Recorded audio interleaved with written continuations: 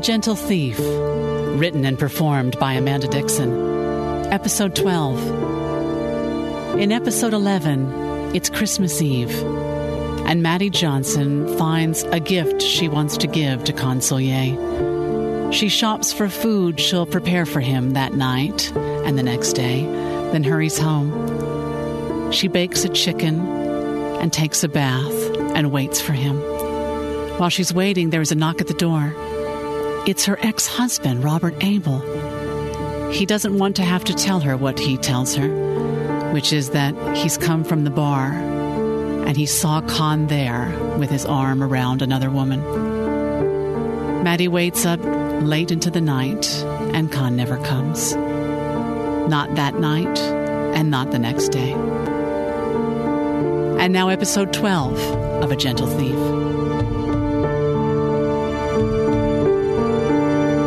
April 1974. Maddie couldn't seem to do her hair. She'd already put the pretty white dress on with the bell sleeves and the satin tie. That was progress, at least. But she couldn't shake the dread from this day, the fakeness of it, the questions she'd surely be bludgeoned with when she got home to her mom later that night. She didn't want to smile for pictures and pretend this was a happy day in her life. It wasn't. She didn't want to be congratulated by strangers. This was not a day of celebration for her. It was the exclamation point on the death sentence for her family. Game over.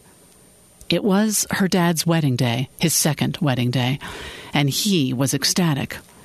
He could hardly contain himself in the morning, scurrying around looking for his wallet, ironing his shirt, then ironing it again to make sure the creases were just right.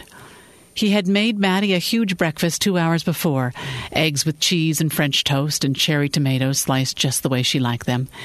While she ate, he sat next to her and talked nonstop about what he and Samantha were going to do on their honeymoon next week in Florida. It's where her family lives, he reminded her. Her dad was getting married. It was all too weird. She reached for the curling iron. Maddie hadn't really talked to her friends much about it, not that she had many of those. Their parents weren't divorced, so they wouldn't get it. She tried talking to her friend Callie once, but it hadn't gone well. Callie told her lots of people's parents get divorced, that it was no big deal, and that she should just get over it and feel grateful that her dad was so cool. Yeah, right. Maddie's mom had gotten progressively sicker as the day approached. Not sicker as in down with the flu or diagnosed with cancer. Sicker as in the twisted things she would say to Maddie. He just wants to have sex with her, you know. Maddie's mother would gripe, seemingly unaware that it was her 13-year-old daughter she was talking to. That's all men care about. They don't care about you or how small they make you feel. They just care about themselves. As Maddie got older, she had started talking back to her mother. That's not true, Mom. What do you know about men? Her mother hated being interrupted. Not a lot, but obviously more than you. He's brainwashing you. I knew I should have forbidden his having so much visitation with you, that it would warp you beyond repair, and it obviously has. You don't see what a sick, disgusting man he is, and you don't appreciate how hard it's been for me to be thrown away like a piece of garbage. Her mother started crying an angry cry, which usually got to Maddie, but today she felt fatigue from being used, still sympathetic, but tired. Mom, Maddie put her hand on her mother's leg. It's okay. You're doing just fine. We're doing just fine. What Dad does now doesn't affect you anymore. How can you say that? It's not true. And it shows how little you understand. Everything that pig does affects me. This is a small town, Maddie. People talk. I'm coming to be known as the one Ike Johnson threw away for his trophy wife. Maddie knew what that term meant because her mother had used it many times before. She's not a trophy wife. She's the same age as you are. Oh, so now you're picking her side? I suppose you and Samantha are buddy-buddy now. So, do you sit around painting your fingernails, reading People magazine together? Her voice was getting more shrill. That's just great. Why don't you call Samantha and see if she can come over and have a sleepover and help you clean your room? With that, Maddie's mother took the picture of Maddie and her father that was sitting on top of Maddie's nightstand and threw it against her wall. The glass shattered and the frame fell cracked to the floor. Cookie Johnson looked around to see if there was anything else to throw. Seeing nothing but clothes on the floor and some books on the bureau, she threw her arms up in the air and said, "Why do you make me so crazy?" Then she left the room. "You look beautiful," Samantha said to Maddie when she saw her standing by the gazebo. "Thanks," Maddie replied. She thought to say, "So do you," but she just couldn't. Her mom would have hated that. "Are you nervous?" Samantha asked. "No, I don't have to do anything." "It's still a big day for you." Samantha looked right into her eyes with this expression like she'd postponed the ceremony if Maddie needed to talk. "I'm good," was all she could think of to say. "Good. I just want you to know that I will never try to replace your mother.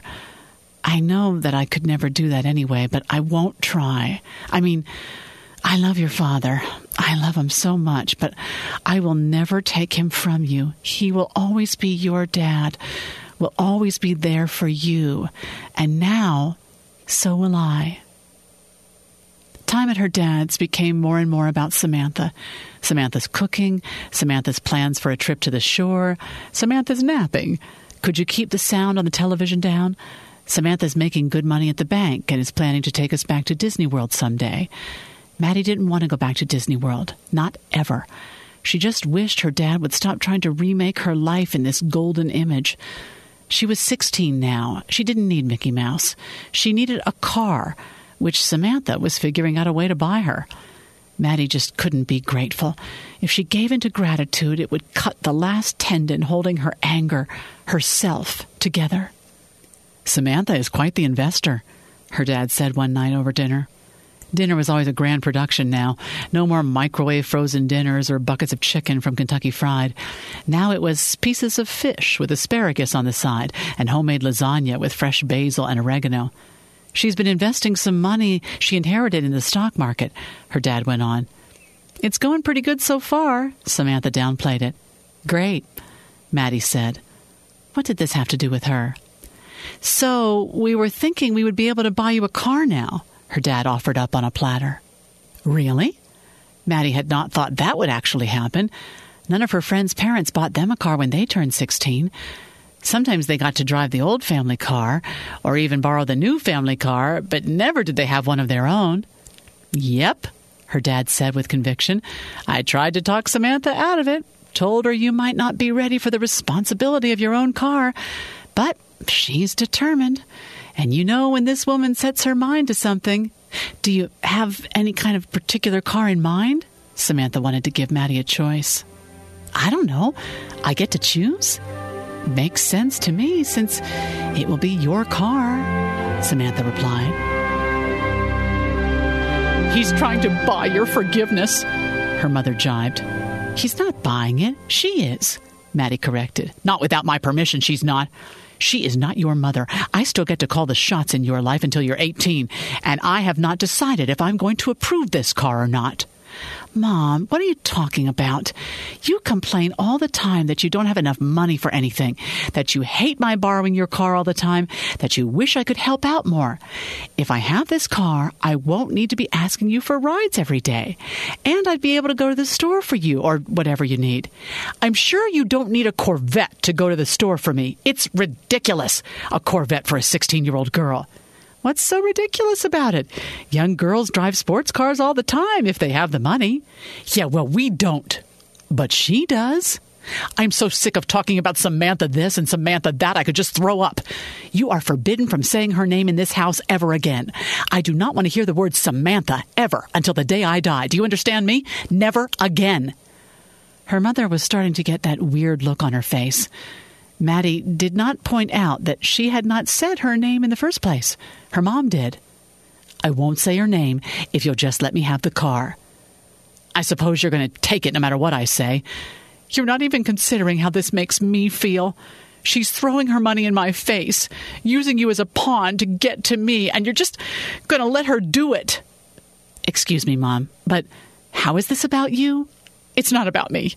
It's about that worthless, amoral father of yours who's run off and married some floozy who probably bled her last husband dry for all he's worth, and now she's showing off by throwing money all over town." "Was Samantha married before?" Maddie didn't know. Doesn't your father tell you anything? Yes, she was married. She probably ran out on her first husband the same way your father ran out on me. Things did seem to improve a little after Maddie got the car. Her friends wanted to go places after school, sometimes during school. She would drive them to Dunkin' Donuts and Pizza Hut, drive all through the back roads, just killing time and enjoying the way the steering wheel handled the road. It brought out a side of Maddie she had never experienced before. Her closed-off bookworm self was still there, still the dominant part of who she was. But here was this wild thing. She liked to play Blondie music loud on the stereo, drive too fast, wear sunglasses, and let the wind whip her hair around through the T-top. Maddie spent less and less time with her father the summer after she turned 16. Hey, honey, want to go to a movie or get something to eat after? We could drive over to that place that makes the homemade peanut butter ice cream, her dad asked when she answered the phone. No, thanks. I miss you. Want to come over tomorrow night then? We don't have to go to a movie if you don't feel like it. We could just hang out. Aren't you and Samantha doing anything? No, she's working late all this week, getting ready for some conference. But even if she was here, she likes seeing you too, you know. I guess so. So what about tomorrow night? I don't know. Maybe.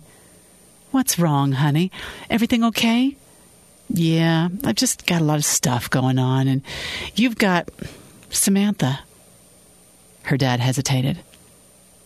Don't you like Samantha, Maddie? No, I mean, that's not it. It's just, you guys are just so happy. There's not a lot of room left over. That's not true. We want you around. Both of us do. Samantha asks about you all the time. She wants to be a part of your life. Well, that's not going to happen, Dad. Maddie was getting bored with this conversation. She was getting bored with most things having to do with her parents. She just didn't want to hear it anymore. She couldn't stand her mother's lectures on her father's immorality. She didn't want any more big meals and painfully interested facial expressions from her stepmother. And she didn't want to be her dad's friend. They weren't friends. A friend wouldn't have left her like that. So Maddie drove and listened to music. Her car and the winding Pennsylvania roads were her company. She liked the way you never knew what was around a corner. You'd come into a hairpin turn at 50 miles an hour and only touch the brake at the last moment. The Corvette could handle it. And if there was a slow truck on the other side, you could always blow by it in the other lane or hit the brakes. The vet responded so well to every little touch. One Saturday in June, Maddie's mother was on one. From the minute Maddie walked into the kitchen, she could tell her mother had been waiting for her to get up. Do you know what the women at church ask me? They tell me it will be harder for you to get into heaven with that Corvette strapped to your back than for a camel to pass through the eye of a needle. I should never have allowed that tramp to buy you such a ridiculous present. I slept well, thanks. How'd you sleep, Mom? Maddie said dryly. Listen to me. I want you to give that car back. I want to preserve your soul even if you don't. I want you to walk away from that car and all of the trouble it could cause you. And I want you to spend a little more time on your knees, young lady. Having a car has nothing to do with whether or not I'm spiritual. You don't think so? Then tell me why Jesus didn't think it was a good idea to cruise around Bethlehem in the most expensive whatever it was then. Did you ever think about that? If having expensive things was important, why didn't Jesus have them? Jesus doesn't hate rich people. No, of course he doesn't. He doesn't hate anyone. But he knows what's in your heart, Missy, and he knows you need to give that car back. Maddie poured some orange juice and walked back to her bedroom without saying anything. This could not turn out well. She put her jeans on with a T-shirt and grabbed her purse. She didn't stop to brush her teeth or hair.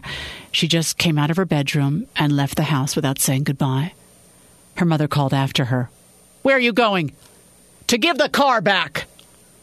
Maddie yelled and slammed the door. She didn't know if that was what she was going to do, but she was thinking she'd go try to get her dad on her side, which shouldn't be hard. Maybe her dad could talk some sense into her mom.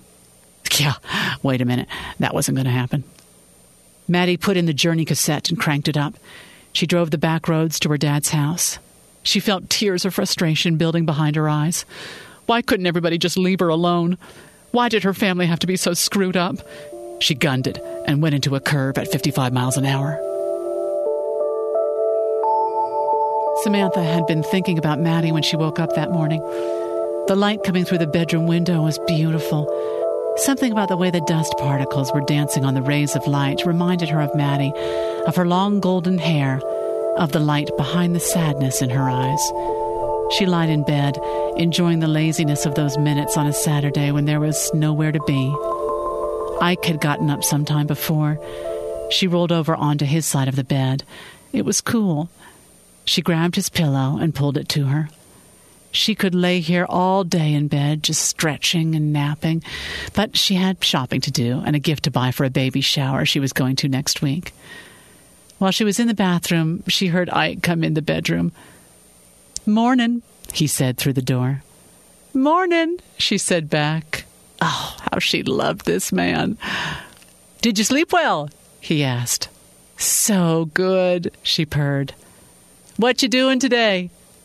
"Just a little shopping this morning. I need to get that gift for Mary's shower and stop at Weiss for groceries, but that's all. Do you want to do something later? Looks like such a pretty day." "Sure. Like what?" "Oh, I don't know.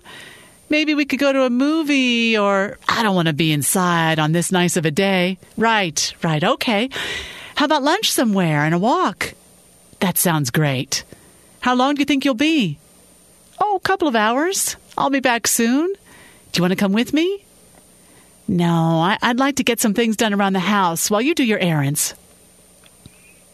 "Okay," she said as she came out of the bathroom and kissed him softly on the lips before hugging him close.